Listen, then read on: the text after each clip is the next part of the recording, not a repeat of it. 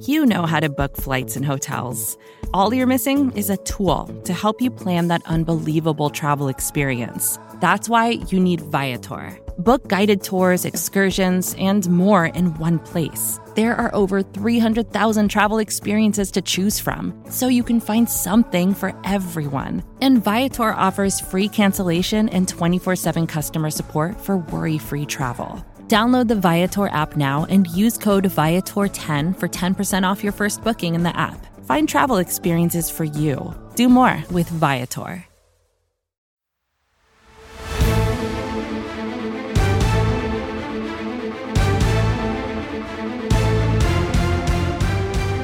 Welcome one, welcome all. It is the NFC East Mixtape presented to you in partnership with Bleeding Green Nation and Blog of the Boys. He is Brandon Lee Gowton of BGN. I am RJ Ochoa of BTB. This is the greatest crossover event in the history of all mankind and the future. BLG, how goes it? It's a hot, sweaty summer day here, RJ, in Philly. It's been a stressful day. No one cares, but air conditioner on the fritz. I'm watching a dog, so a lot of fun going on here. You want to tell everybody the dog's name? I mean, just so we're all aware. I mean, let us all into your life. I can just plug my Instagram here. Really cheap plug for myself on Instagram. That's at Brandon Gowton, same as my Twitter handle. So boom, I just plugged two things at once there. Real pro. It's Beverly, but obviously we just call her Bev. She's a real sweetie, except when she likes to bark. So we might be hearing her or from her at some point in the podcast. She might want to weigh in at some point on like how bad your takes are. So we'll see. Just like you, my Twitter and Instagram handles are the same thing. It's just RJ Ochoa. Look at that, the baked in plug. So 4 plugs, 2 hosts, 2 websites, 2 different podcast feeds. That's the NFC's Mixtape 2 dogs in a nutshell. That's right, 2 dogs. Bear's here too. 2 dogs who both start with BE. So maybe that's who we are, BLG. We have to be in this moment. I did want to ask you before we started recording. We always record the mixtape on Tuesdays, even though you're all listening to this on Wednesday. Tonight is Game 6 of the NBA Finals. You have been wrong with your NBA predictions before, BLG.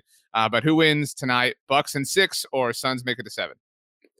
So I haven't been watching a lot of the finals. Too painful. Just don't even care anymore. The Sixers eliminated, and I mean, any team that I give the prediction here too, it's like a kiss of death for them based on my previous NBA prediction. So I'm going to say the Bucks win because I don't want them to win. I think I want the Suns to win. I'd prefer them to get their championship. But do I feel like that's going to happen? I feel like the Bucks are going to win, and I'm going to say the Bucks are going to win, and I'm going to hope they will not win. Well, let's assume the Bucks do win, which you mentioned. I wanted you to know, BLG, that the last time the Milwaukee Bucks won the NBA Finals, the Dallas Cowboys won the following Super Bowl. Also, the last time that the Phoenix Suns lost an NBA Finals, the Dallas Cowboys went on to win the following Super Bowl. So just throwing out facts. Like these are facts right now. That's all I'm saying. Yeah, a lot is riding on the line for you then.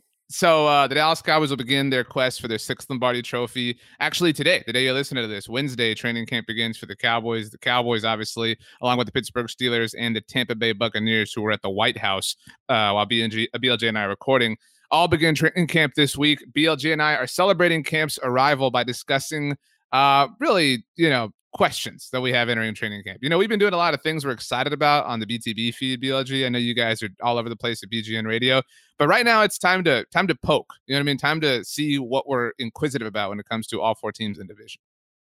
Yeah, I think that's how you traditionally celebrate, with questions. That's how you really just have a good time. Look, I think we're going to be covering some of the positives and the negatives with this thing. It's questions that are yet to be answered. They could be positive, but they could also go poorly. So I think we're kind of looking at both sides of it. By the way, BLG, a different aside, I just got a WhatsApp from my dad. You're not a big golf fan, but do you know the way Masters tickets work? Are you aware of this? Well, the Masters, I'm sure you're aware, is the most prestigious golf tournament in the world, yes. Right? So it's super traditional the way they do everything. So you have to enter a lottery to win tickets, and if you win, you can buy them at face value. So you can literally buy tickets for Sunday at the Masters for like $200, which is incredibly reasonable given like big time sporting events. And so my dad did not win the lottery this year. I have not gotten my email yet, just at the time that we're recording. So I'm a little excited. We'll see what happens by the time this is over. But BLG, where do you want to start? Well, so just to put a bow on that, you want to win an opportunity to buy tickets is what you're looking for. So you not everybody can buy the tickets because so many people want to go. So they have to hold the lottery. But again, the Masters does everything the way they did like in whenever they were first founded. So that's why prices are so low. I've been once already to the Masters, and I'm sure you see this every year, BLG, but like the concessions are really cheap. Like you can get like a soda for like $1. Like the sandwiches are like 50 cents. Like it's part of the, the lure of the environment. And so yes, you want to win the lottery to buy the tickets, but they are, compared to what the event costs on the secondary market, incredibly reasonable, which is what I'm hoping for. But that will be April of 2022. The Cowboys will have won the Super Bowl, had their parade, the combine allowed to be in the books and everything. You know how it goes. But so what team do you want to start with? Cowboys, Giants, why don't we just Eagles? start with them? Because you just said they're going to win the Super Bowl. So why don't we look at their biggest questions from the jump? Well, the biggest question is, I don't know what the biggest question is. Maybe you will help us sort it out. My nominees or my contenders are the health of Dak Prescott and co. Because you've got Dak, you've got Tyron Smith, you've got Lyle Collins. You could throw Leighton Vander Esch in there if you want. You could throw Zach Martin in there if you want. How sustainable is each of their healths? Is one of their healths? Whatever. Mike McCarthy might be the biggest question because there's a lot committed to that, obviously, in the future of what he's going to represent to the Cowboys. Also, this defense. The Cowboys spent, I hesitate to say a lot. They didn't spend a lot financially in free agency, but just about every resource they had this offseason was allocated to the defensive side of the ball. They admitted the mistake that was Mike Nolan. They acquired Dan Quinn to be their defensive coordinator. One of the, I think, more respectable moves that any team made this offseason. I think Dan Quinn's a solid hire, but that might not be enough. So those are my three main questions. How do you feel about them?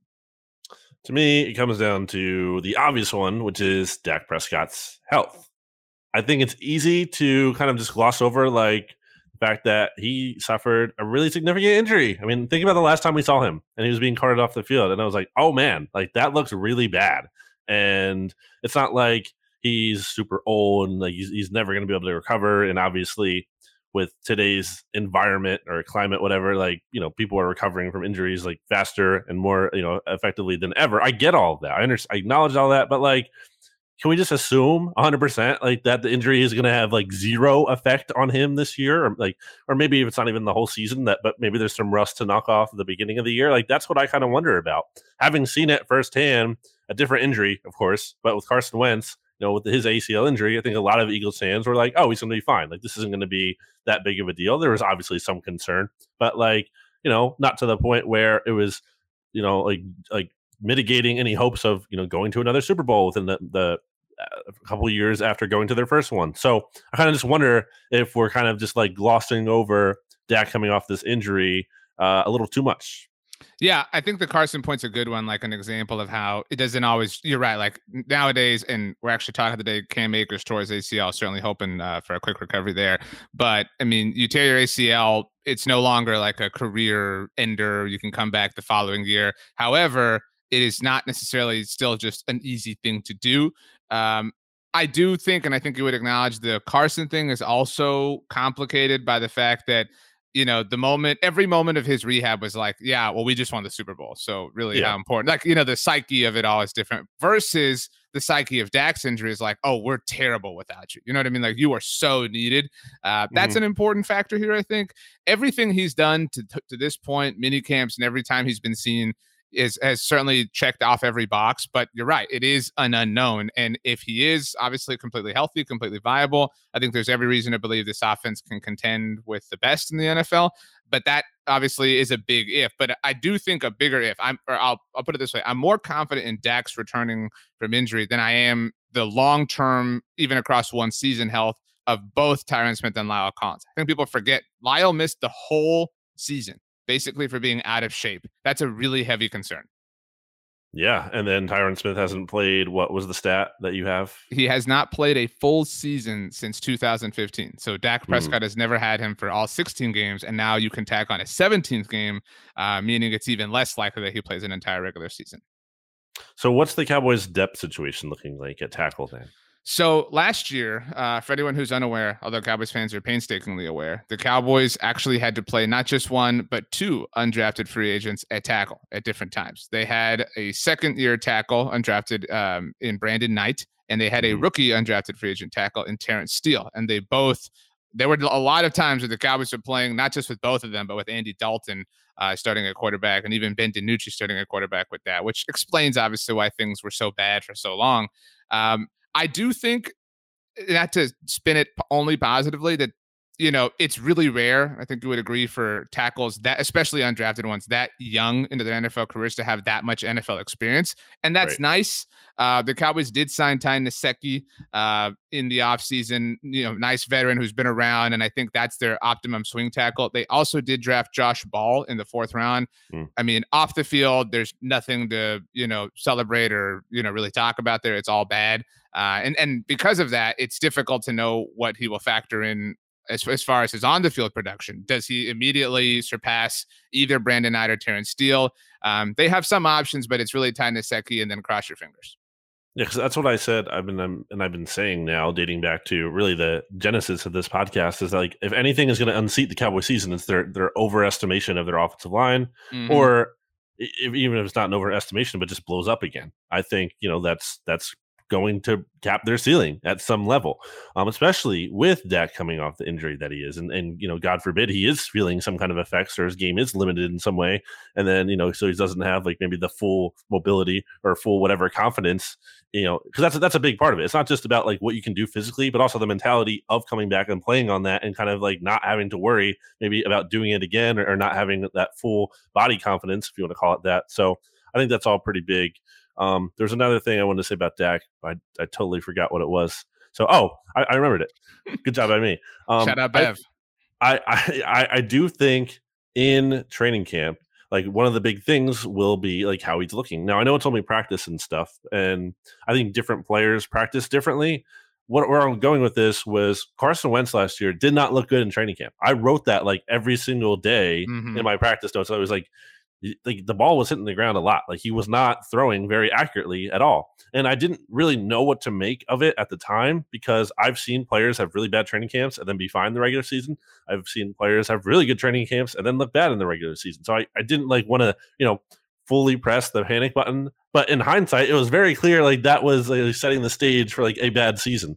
Now, by contrast, I've seen Nick Foles look terrible in training camp and then come in and then, ultimately win a Super Bowl. So like, I don't always know what to make of that, but I think it'll be important. Like, if Dak's not looking 100% in training camp, then that is going to be a legitimate concern. I agree with you. And I think that is going to, I think the evaluation of every single Cowboys player at training camp obviously is important, but I'm just so fascinated by this camp because, the Eagles have trained, in Philly for how long? This is like an every year thing. Forever. So they used to go away under Andy Reid, but they've been in Philly now since 2013. Right. Okay. So pretty standard procedure. Last year, as far as location is concerned, wasn't a big difference, right? Well, the Cowboys obviously didn't go to Oxnard last year because of COVID. So they're back in Oxnard. In fact, Mike McCarthy was just about to go visit Oxnard last year when the pandemic first broke out to kind of get a lay of the land and see how everything works and where the weight room is and whatnot. Get a massage, yeah. Huh? Yeah. Anyway, so this is their first training camp in Oxnard under Mike McCarthy. They're also on Hard Knocks. Consider that as much of a factor as you want to. But I don't know if I've ever made this analogy with you. You're not a Friends fan, right? Like, you haven't seen every episode of Friends? No. Well, there is one episode. You know who Ross and Rachel are. Ross and Rachel. I've seen some episodes. Yeah. Right. Well, Ross and Rachel have broken up. Ross's new fiance or new wife, I think at that point, wants him to like get rid of all of his furniture and everything that Rachel ever had like a part in. So he's selling it. And one of the friends says like, "Oh, so you're basically selling everything she ever touched." And he's like, "Yeah."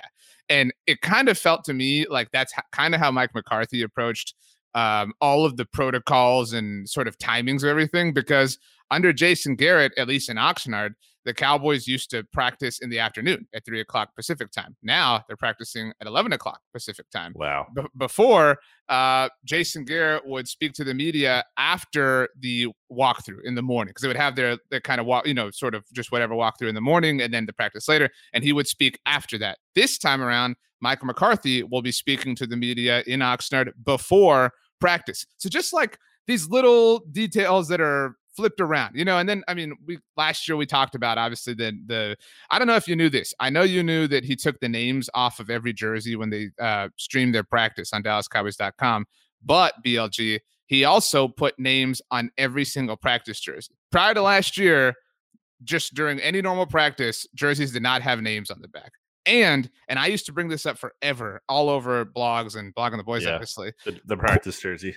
The quarterbacks used to just wear the same color as the rest of the offense, but Mike McCarthy instituted a red practice jersey. So my point is, like, he's doing all this stuff, and I'm really fascinated to see what everything looks like under him in normal Dallas Cowboys training camp environment, or the environment that is Oxnard.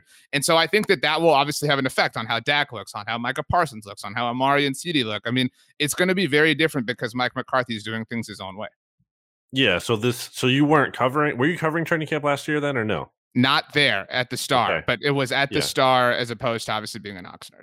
Right. So I think it's always interesting when a new head coach comes in and to see some of those logistical things. I've been through that here, seeing Doug Peterson, in his first stages, and kind of seeing how, especially because Chip Kelly was the first head coach I ever covered, and he was very far from like normal, which I didn't even know what normal was because I wasn't like around, or I wasn't covering the team, like having credentialed access before then. So like to see like practices go at like breakneck speed and like just rep after rep after rep and all this to like slow down with Doug Peterson, like kind of coaching players more, like that was a big change, kind of going back to the Andy Reid way of things, at least in terms of that's what a lot of the other reporters who were there for Andy said.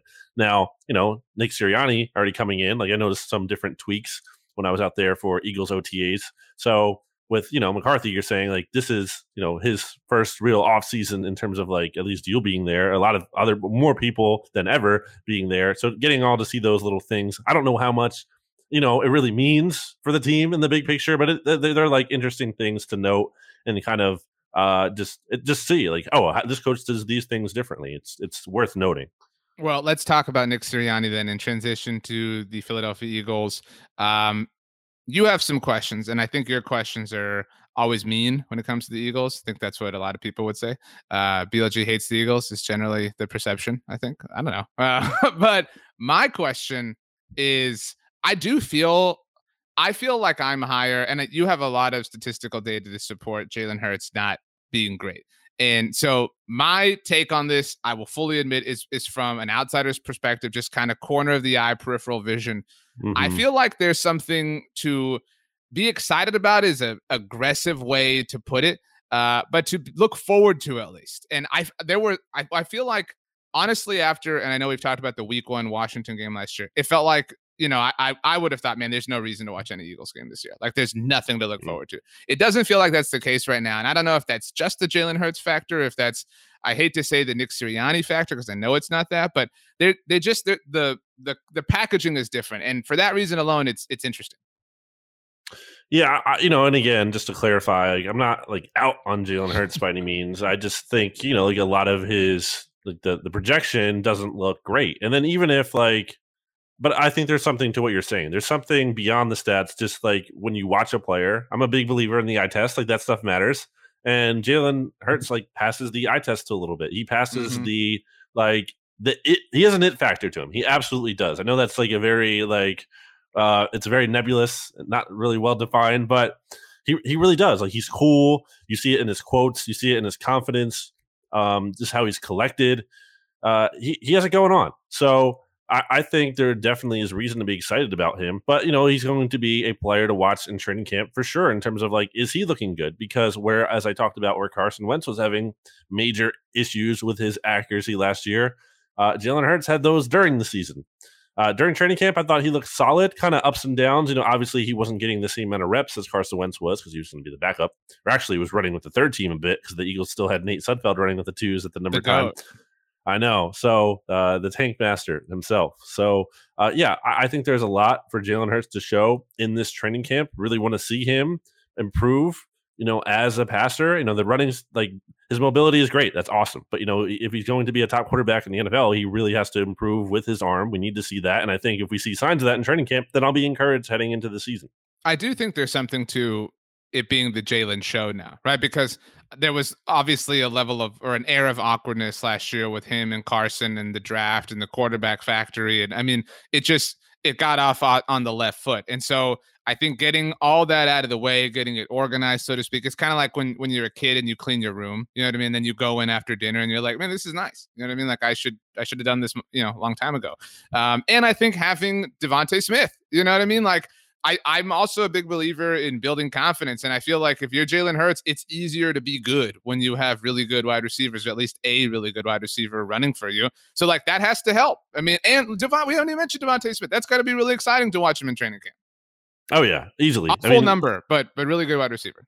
No, it's going to look really good when he's scoring touchdowns on the Dallas Cowboys. But yeah, Jalen Hurts. I'm really interested to see not only how obviously he performs, but like how the team rallies around him too, which I think they will, because they basically have done that anywhere he's been. I mean, like even when he got benched in Alabama, he was still like beloved. It wasn't like, oh, get Jalen Hurts out of the building, like get him out of the program. No, like we love him. He obviously is like not the best option right now, but a lot of his teammates still loved him a lot. Like he's that guy. And I think it's going to be interesting to see how this team kind of gels around him and kind of like, rises up to support him. I think they're absolutely going to play hard for him, which at times I think, Carson Wentz's teammates didn't always seem to do when you could contrast it when like Hurts came in or when Foles came in. The team suddenly had like this new energy. So maybe Jalen Hurts gives the team from the jump like this energy, and that would be really encouraging to see. Really big camp for him again in terms of the accuracy and everything. And it's interesting because I've talked about this before in BGN radio, but it's weird because like Carson Wentz to me has major issues with accuracy. I would say Carson Wentz does not have good touch. Now, Jalen Hurts had a lot of bad accuracy numbers last year, but I don't think he lacks touch. I think he lacks like repetitive accuracy. I think his arm strength obviously isn't like ideal or elite by any means. So it's kind of different. Like they're kind of different things there. Like I've seen Jalen Hurts like put enough air under a ball for a wide receiver to run under that. I do not see that from Carson Wentz very often. So it's kind of interesting to look at the differences there. But yeah, really big camp for Jalen. It's exciting. If you're looking at it from the standpoint of this is a new start, the quarterback was so bad last year, maybe he can show us something. He can improve. Like no one is ruling out the possibility that a young player can get better. My question has always been, though, how much better are you realistically expecting them to get? You're not going from like one of the very worst starting quarterbacks in the NFL to like a top 5 quarterback realistically. Is it possible in theory? Sure. Is it likely? What's the precedent for that? I don't see it. I'm trying to think of what any precedent for it would be. Maybe Derek Carr in 2016 when he played really well, when he broke his leg. I mean, there's not a lot of examples. No. If Philadelphia Eagles training camp was a movie and there was a poster for it, right? Like kind of like an Avengers poster that had a bunch like of a different Star people. Wars poster? Yeah, or something like that. Exactly. Yeah. Who would be at the center of it? Would it be Jalen Hurts? Like the biggest face, you know what I mean? Or the biggest profile? Would it be him or would it be Nick Sirianni? Well, are the Eagles making this or am I making this? Because this is an important question here. I want the answer to both then. Okay, so if the Eagles are making it, I don't think he's front and center because like he wasn't even on like their ticket promotion and like schedule promotion stuff. Like he was barely on there. So is Sirianni their center guy, their centerfold dude? Honestly, yeah, I think from their perspective again, at least, yeah, like a lot of the stuff they've like tweeted out, like it's so weird. Like Eagles social media has not always been on their A game this offseason. I respect the people who do that. I know some of the people who do that, and I think they, put a good effort in, but sometimes the execution isn't, or at least this offseason hasn't come out, I think, the best way. There's been a lot of like photo shoots almost of Nick Sirianni. It's like, look at our new head coach. It's like, no one cares. You guys are coming off a 4-11-1 season. No one cares about like what the new head coach like looks like in like all these different shirts or whatever. Like, yeah, that's a hard thing to sell. Like it's different than when you see a player in his new uniform, you're like, oh, that's awesome. Like take the helmet off. Let me see it. Like, it's like, okay, Nick, now put on the half sip. You know what I mean? Like that's a weird thing. Who cares? Yeah. So I think it would be Sirianni right now. I think Hurts is like he should be on there, obviously, but that's what you're saying there is a really good point because the Eagles don't, and this is one of the biggest problems with them and their outlook.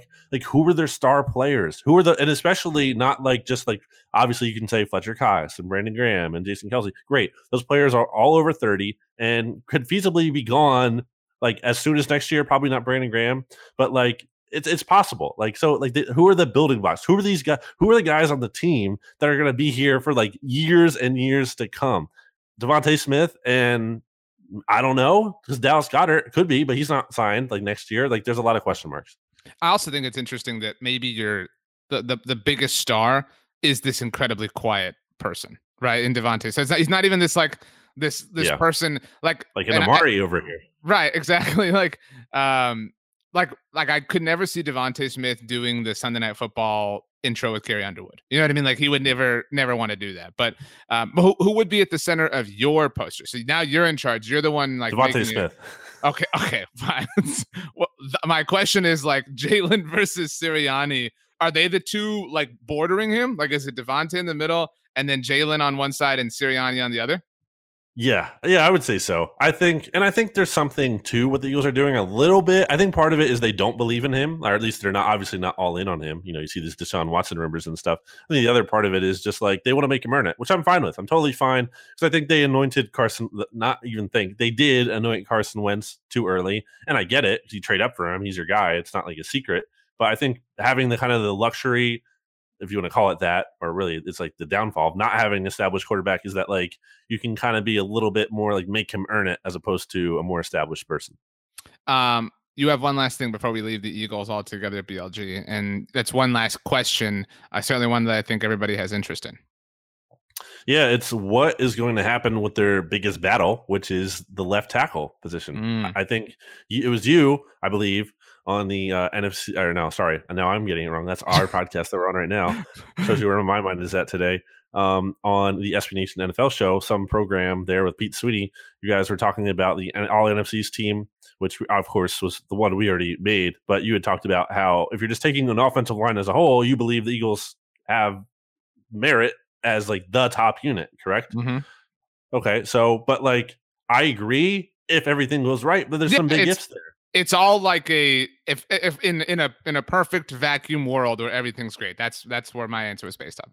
Yeah, the potential is there. The upside, you can see a path to where it plays out, where the Eagles' offensive line is really good, and it's a realistic path. It's not like it's like literally everything goes right, but there's some big ifs, and one of those ifs, along with the health of Brandon Brooks and Lane Johnson, and Jason Kelsey, who are all over 30, is who is going to be the left tackle, because it's either Jordan Mailata, who literally didn't know how to play football a couple years ago and showed some promising signs last year. But I think also his play has always been kind of like, what expectations are you going to have for a guy who doesn't know how to play football? Like anything he does that like is not terrible, you're going to be like, oh, that's awesome. Because there's no expectations here, you know, and then it's competing with Andre Dillard, the Eagles 2019 first round pick. So that'll be really interesting to see how that plays out. Maybe the competition brings out the best in both of those players and you get like a really good option at left tackle. But it's really rare, RJ, you know, like being the historian you are, I feel like you can appreciate the fact that like forever, basically in our lives, at least, like the Eagles have always had an answer at left tackle. It was Trey Thomas and then it was Jason Peters. Like for years and years, and too long with Jason Peters, but like they always had that left tackle, and now they might, but we don't know. So it's a big question mark. Yeah, I do think. I mean, the NFC has low key had some great left tackle play, like not just Jason Peters, Trent Williams, Tyrod Smith, like you mentioned, Trey Thomas, Flozell Adams. Like it's been kind of this like historically great, and I don't even mean like deep history, but just recent history. And so that's tough, and like. I mean, you know, I understand being shaky about or having shaky confidence in the Eagles when you're like, I don't know how good this quarterback's going to be. I don't know how good this head coach is going to be. And my third, like most pressing concern is who's going to play left tackle. Those are all really important things. And so I understand. Who do you think has the inside track to winning the left tackle job, though? I think it's Jordan Mailata. He's younger by like 2 years. Andre Dillard is one of those old draft picks. Like he's turning 26 this year. So his third year is already going to be 26, which is old for like, so, and put that in perspective. I think like offensive tackles who came out, I was comparing this like last year when there was talk that he might not start and Jason Peters might come back to replace him, which was almost happened before Brandon Brooks got hurt. It's like, you know, rookies were like 21.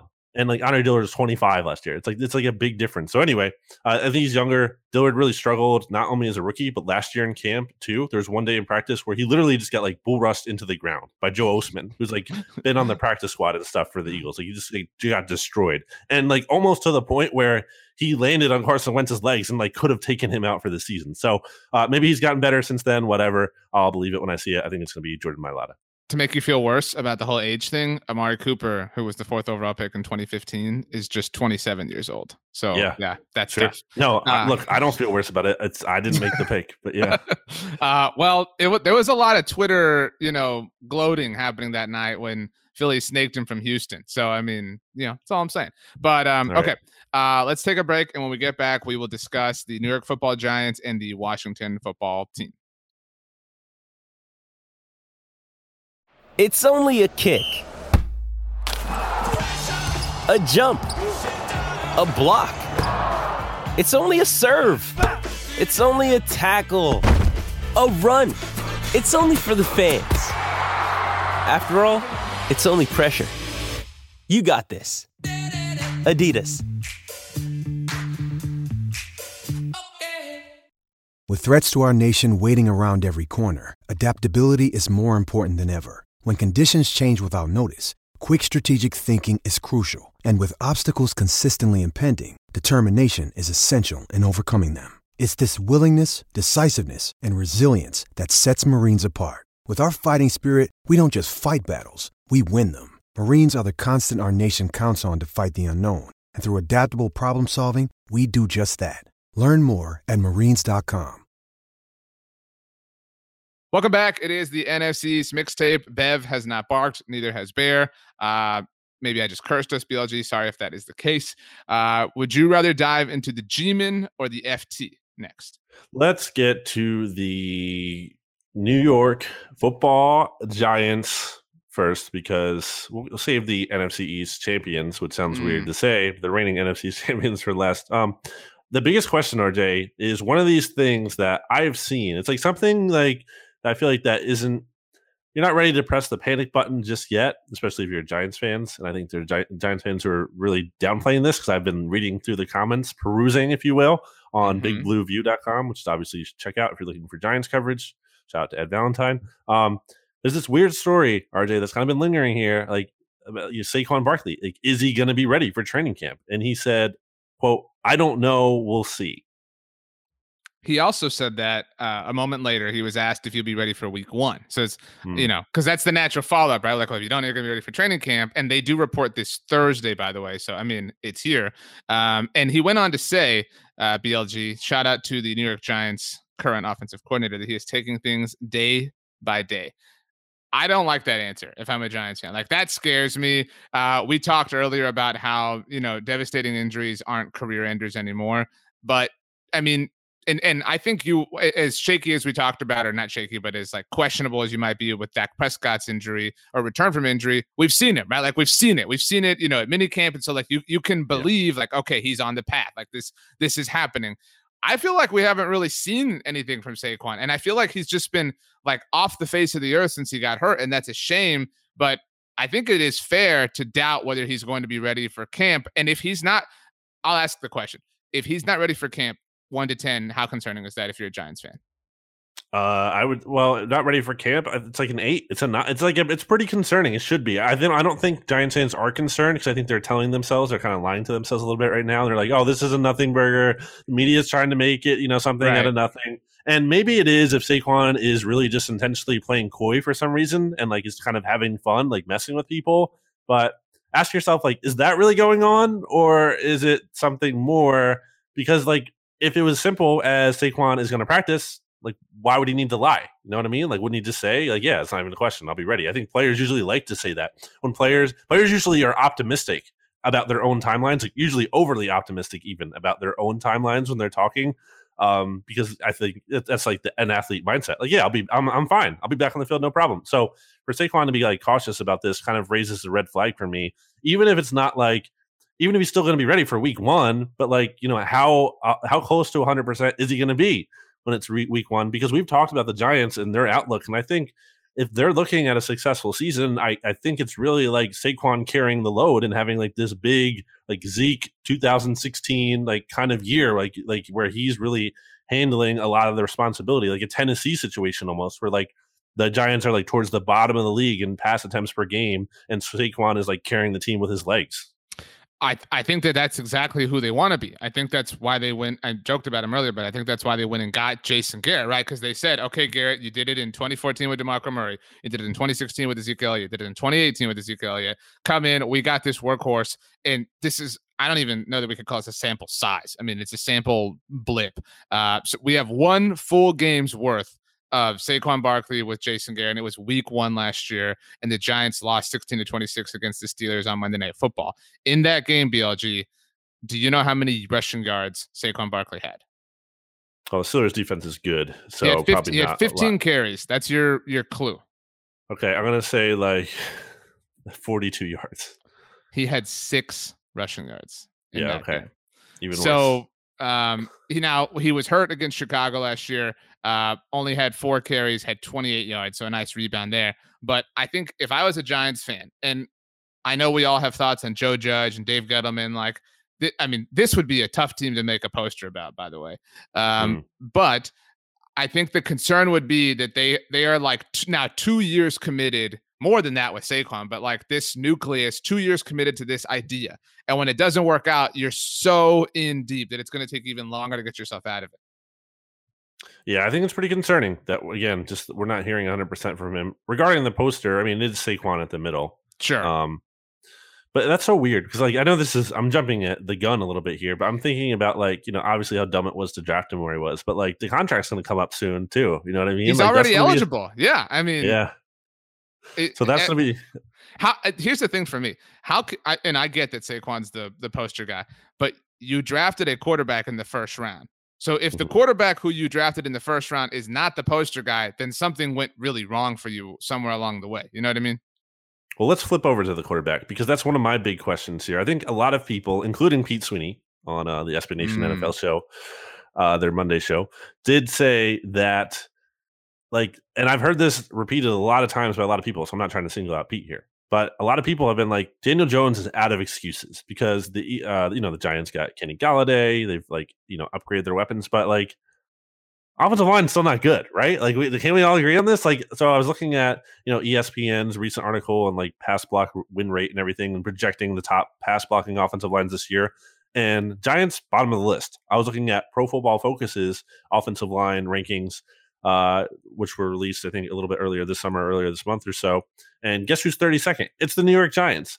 And I think the hope there is they have some young players. Obviously, Andrew Thomas among those. They're, was it number 4 overall pick last year, and they're hoping some guys can take a step.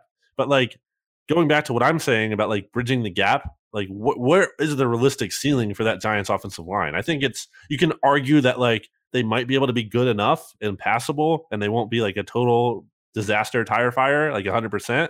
But like they're not going to be some great unit. Like I just don't see like what are you pointing to when if you're making the case for that? What's your argument there to support that? I'm not seeing it. So I think it's kind of interesting when we talk about how Daniel Jones like is running out of excuses. I don't know. I mean, I get that the Giants have added some more weapons, but if Saquon's not ready and the offensive line still stinks and it's still Jason Garrett there, like I don't think they should they shouldn't like hold on to Daniel Jones because he hasn't gotten a fair shake. I think we can still kind of evaluate him throughout all this, but I wouldn't say like he's out of excuses. I mean, I don't know. Like that's fair to say that maybe he would still have some excuses left, but that's not a good thing. Yeah, and I know you're not saying that. You know what I mean? But yeah. I want to clarify. Like, yeah, I think like I'm not saying he has excuses. I'm just saying like there's still a lot of things wrong here. It's not like the perfect situation. Yeah, I don't think he's Sam Darnold with the Jets. Like he's not, completely helpless the way and I don't know that I even think Darnold was completely helpless. I mean, Darnold, didn't do a lot of things himself. We'll see what he does in Carolina. Yeah. But I mean, it's just, and this, like, that's why it all points to Dave Gettleman. There's so few teams in the NFL that I personally undeniably point the finger at the general manager. Like I don't have enough to really point at Joe Judge. But Dave Gettleman has and he's rebounded, Leonard Williams, obviously we both are high on their secondary. Like there are some things, the trade this year with Chicago, like there are some things he's done that deserve some attaboys. But you mentioned, the young offensive line. Like every time I think about that, I think about Will Hernandez, and he's not young anymore. You know what I mean? Like there are these players that were supposed to pan out for them over a few years now that just haven't. They haven't become these like all-world dudes. They've made up for in other instances, but that's why like I've been saying this all offseason. Like there's nothing about this team that I find appealing or intimidating.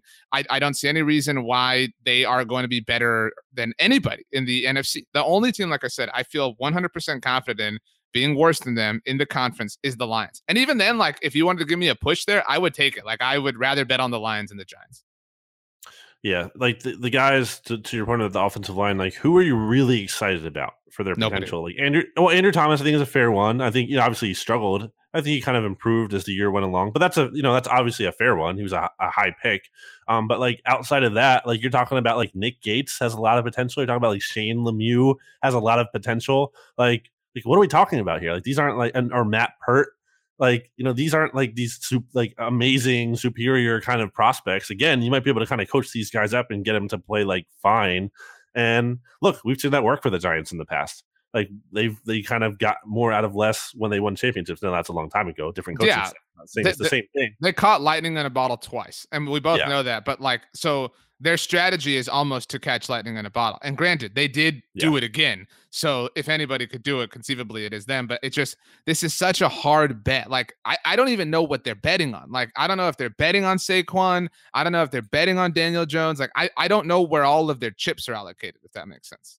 I think it all is really in Saquon. So a big reason why like Giants fans really kind of have to hope. Now, one of the silver linings of him not being ready for training camp could be that he doesn't suffer a season-ending injury in training camp, and maybe they take it easy with him. And maybe, again, to be fair, like to see the other side of it, maybe that's what they're kind of doing with him. They're just trying to play it extra safe, and that's why they're having him take this approach, which I could respect if that is the case. I'm not fully convinced that is. And I think there might be some kind of bigger concern here that is currently being I think people, it could be like an iceberg here. It's like you're just seeing the tip. There could be much more underneath. Let's end our Giants talk with this fun game. We never ever dive into fantasy here. We're just like dipping the toe into fantasy. By the way, I think we need to make an SB Nation NFL show fantasy league where different shows or different teams, but we'll leave that to somebody else, maybe Michael Kist. But I'm just going to rip through a handful of different running backs in the NFL. So you're up in your fantasy draft, BLG. You're on the clock. So your choice is Saquon or the following running backs. All right. It's your first pick. And I'm going to go by division. So I'm not like going by any sort of ranking, and I'm going with practical guys. You're not taking Zeke, but Aaron Jones, and assume Aaron Rodgers is in Green Bay. He is or isn't? Yeah, he is. He is there. And I'm taking him over. So Saquon or Aaron Jones in this instance? Aaron Jones. Dalvin Cook. Alvin Kamara. Christian McCaffrey.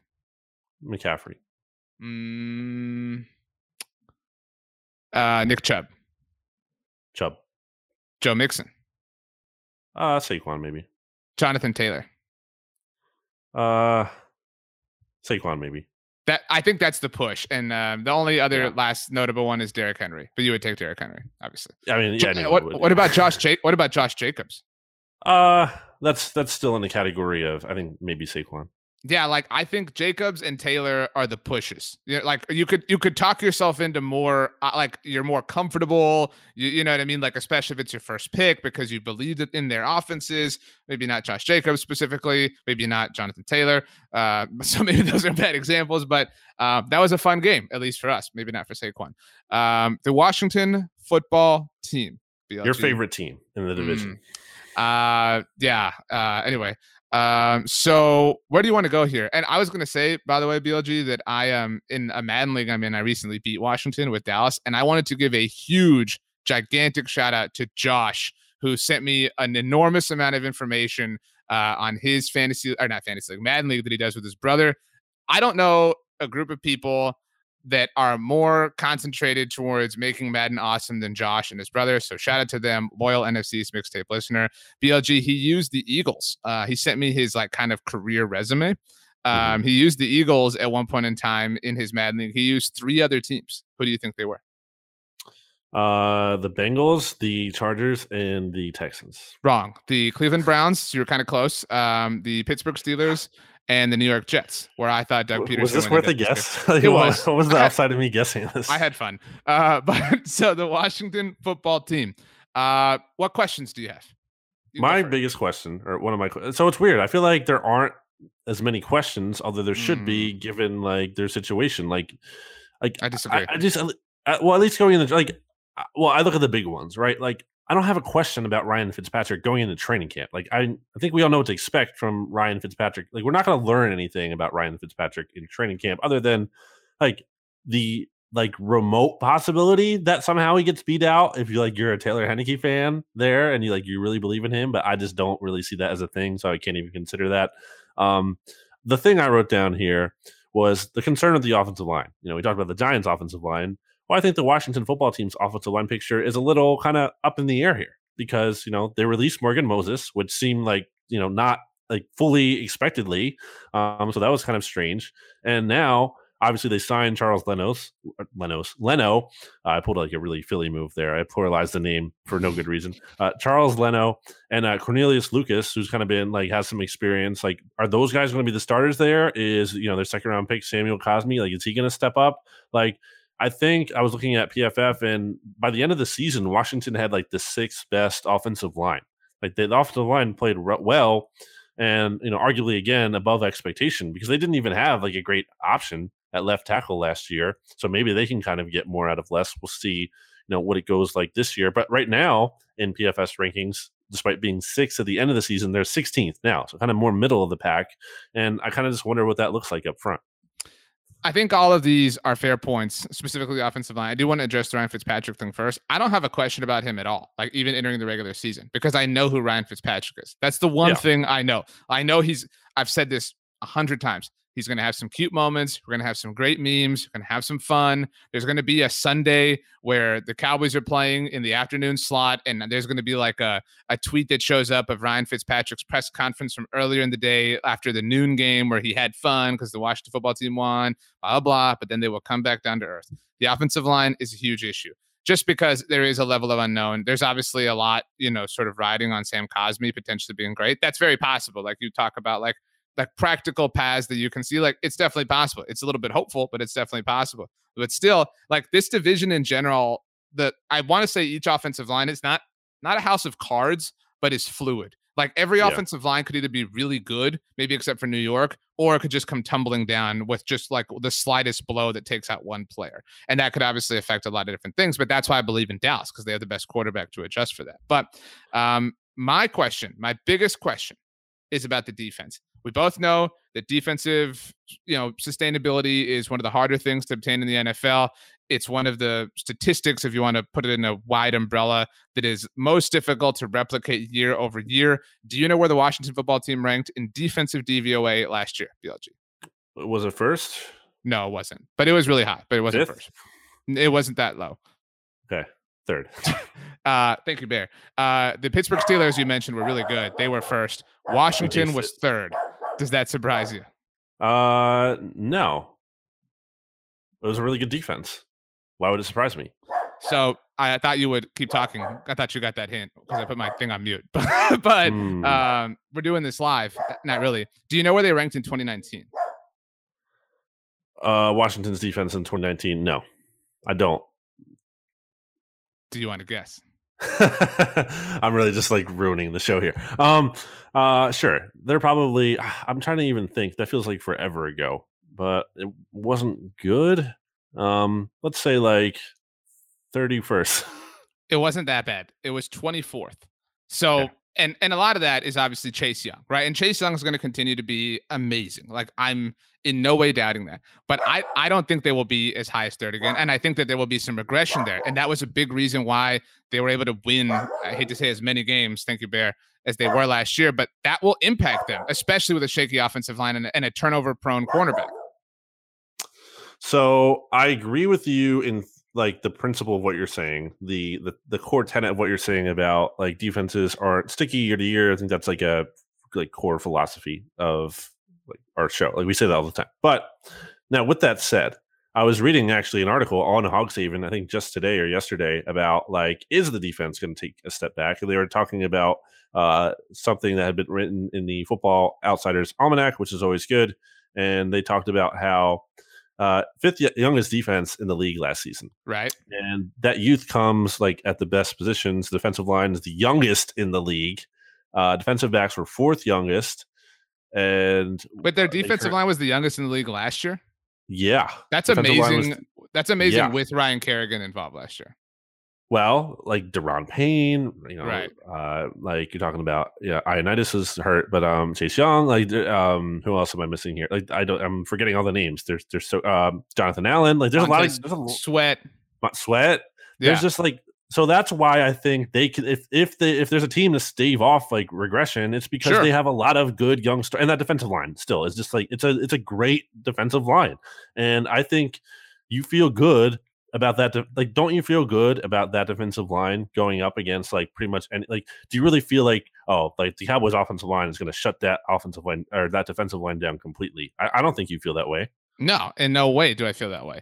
And I want to be clear here too that that's a really great point. Like, and it's difficult to become like the one, like the outlier, right? Like the team to like prove all of statistics and data wrong. But if you're gonna do it, like you need to have some sort of particular data point like that is really working in your favor. What they remind me of, and I don't mean this like the way it sounds, but if last season felt to me very similar to the 2018 Chicago Bears defense when they traded for Khalil Mack and they just turned into monsters like all of a sudden. And I actually think that Ryan Fitzpatrick might be able to be better than what Mitchell Trubisky was that season, even though that was before the wheels fully fell off there. But so do you know where the Bears ranked in defensive DVOA that season in 2018? You really love these guessing games, don't you? I'm going to say I know how to podcast. I'm going to say they were 5th overall. They were first. They were first. And again, a hugely successful playoff team, lost to an inferior squad in the playoffs that year. It happens. But do you know where they ranked the following year? So that's my point here, like kind of angling to what we could maybe expect from Washington this coming season. They were still really respectable. So after 2018, when they were first, Chicago was 8th overall in defensive DVOA specifically. I was going to guess 8th. Right. So there is a dip. And so like you can still be really good, even if there's a dip. But my point is, that was a huge proponent for why they were as good as they were last year. And even the as good as they were last year is like measured as good as they were because they were 7-9 overall as a team. And so like, that's my question. Like, if you're going to be a really good team, you have to have an elite thing. Like you can't have a very good thing. You have to have an elite thing. You have to have either an elite quarterback, an elite pass catching group, an elite run game, an elite like level of the trenches. You have to have an elite head coach that can overcome some of these things. The elite thing on Washington's team is their defensive line or their front seven, however you want to categorize that. And so can that group be as elite? Because they're going to regress to some measurement, but can they maintain a level of eliteness, so to speak, that can keep everything else afloat? Well, I think there's a case to be made. It could be better, though, because you're getting a secondary. I think that's better because you're adding William Jackson. True. Cam Curl is taking a step forward. He showed progress last year. I think he posted good numbers last year. I think he could take a step forward. You're getting Landon Collins back, which I don't really love, but in theory, that could be something. And also just like Montez Sweat could take another step forward. Chase Young is most certainly hasn't shown his best to play after just like a stellar rookie season. And then you add Jamin Davis into the mix here. I don't know what you're realistically expecting out of him, but he's more exciting than like John Bostic or Cole Holcomb or some of the options they've had. So like, I think there's potential for some of these players, not even looking at the unit as a whole, to be better. So from that perspective, if that stacks up and that adds up, then maybe the unit can hold serve and kind of still be like really good, if not even the best. Like they could be the best defense in the NFL. That's their ceiling. That's not. I don't know. That's their floor. They're probably a top 10 defense, right? Yeah, their floor is like 8th, like where the Bears were. Like that's their floor. Or even there. Yeah. So top quarter of the league defense, I think is fair to say. Yeah, at worst. So I don't know. Like just looking at these names here, I feel really good about it. And even if it does take a step back, I still think it's not going to be a big one. And I'm also just interested to see, as I've talked about before with Fitzpatrick, like pairing him up with a defense like this and how that kind of affords him to be maybe even more aggressive than he usually is, because like the risks he takes like are going to be mitigated by the fact that they have a unit that is going to be able to bail him out and get turnovers and give him short fields to work with from time to time. So it's kind of an interesting pairing in concept. We'll see how it works out. It's an interesting social experiment. That's how I view this football team, because you're right. Like it could be this nirvana for Ryan Fitzpatrick. And if it is, I will eat all the crow that you want to cook up here on the mixtape, but it could also end really poorly. And I do think that if they are 6-11 or 7-10, those are, I don't want to be the guy that's like, man, these are hard records to get used to. Cause like we've heard that trope 1,000 times this offseason, but if they're that bad, I do think that people will come for what is then the Ron Rivera era in Washington, be like, now you got 2 straight seasons below 500 records. Like, what's going on? When are you going to get a quarterback? You're starting to waste Chase Young. You know what I mean? Like that chatter will get really loud. And so my final question is, if we assume some normal regression along the defense, again, not to middle of the pack or to the bottom of the league, what is most likely to step up to counterbalance it along the rest of the team? I think there's room for the running game to be pretty darn good. Like Antonio Gibson last year, like showed some nice flashes, especially against the Cowboys on Thanksgiving. And mind you, he came into the NFL pretty, I guess, raw is a fair word to say, as a runner. Like he wasn't like this big, like he only had so many carries in college, right? Like he wasn't even like a full-time running back for Memphis. So maybe, another year in the NFL or having that year of experience actually playing running back kind of is something that I don't think it's going to be quite to the point of, again, like it's Derrick Henry or anything, but maybe it could be to the point where they're pretty balanced and Ryan Fitzpatrick really doesn't have to carry the team with his arm, and they get positive game scripts all the time. They're able to kind of just run the football. Ryan Fitzpatrick will kind of pick his spots here and there. He's not, again, like being tasked with like, be the offense, like carry us. You're the franchise quarterback. You're just like part of the offense.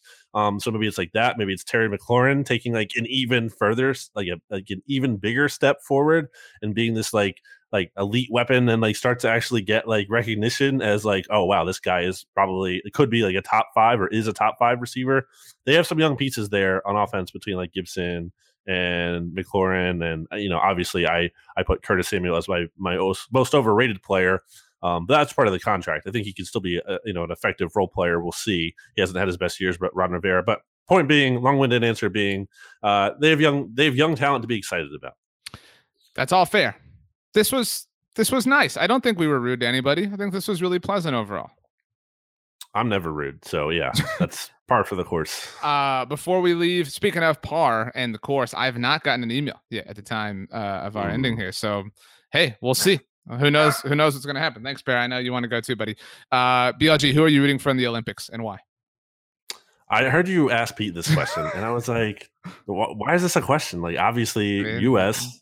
Why is that obvious? I mean, you got it. I mean, you're an American. Like, say it. That's what I was saying. We're putting it out there. Repping for our squad, dude. But like, here's the thing. I've been thinking about this before. It could be a nuclear take.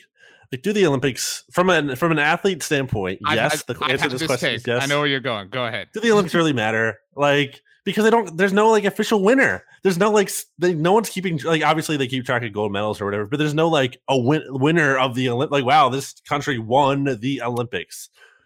I mean, to your point, there should be like a massive gold like statue that they give the country that had the most gold medals, and then like a country gets a silver statue or like a Statue of Liberty size statue. I get that. Something. It is cool to win though. That's the whole point. Like, we want to win, and so we're gonna win. USA. This is one of the few instances where we can be on the same team, and you should revel in that. The real America's team, the United States. Okay, so gold medal show here on the NFC's Mixtape. Everybody subscribe to both the Bleeding the Nation and Blogging the Boys podcast networks. Leave a rating on both, write a review on both. You can say whatever you want on each as long as you give a 5-star review. BLG, as always, the last word belongs to you. Go to bleedinggreennation.com.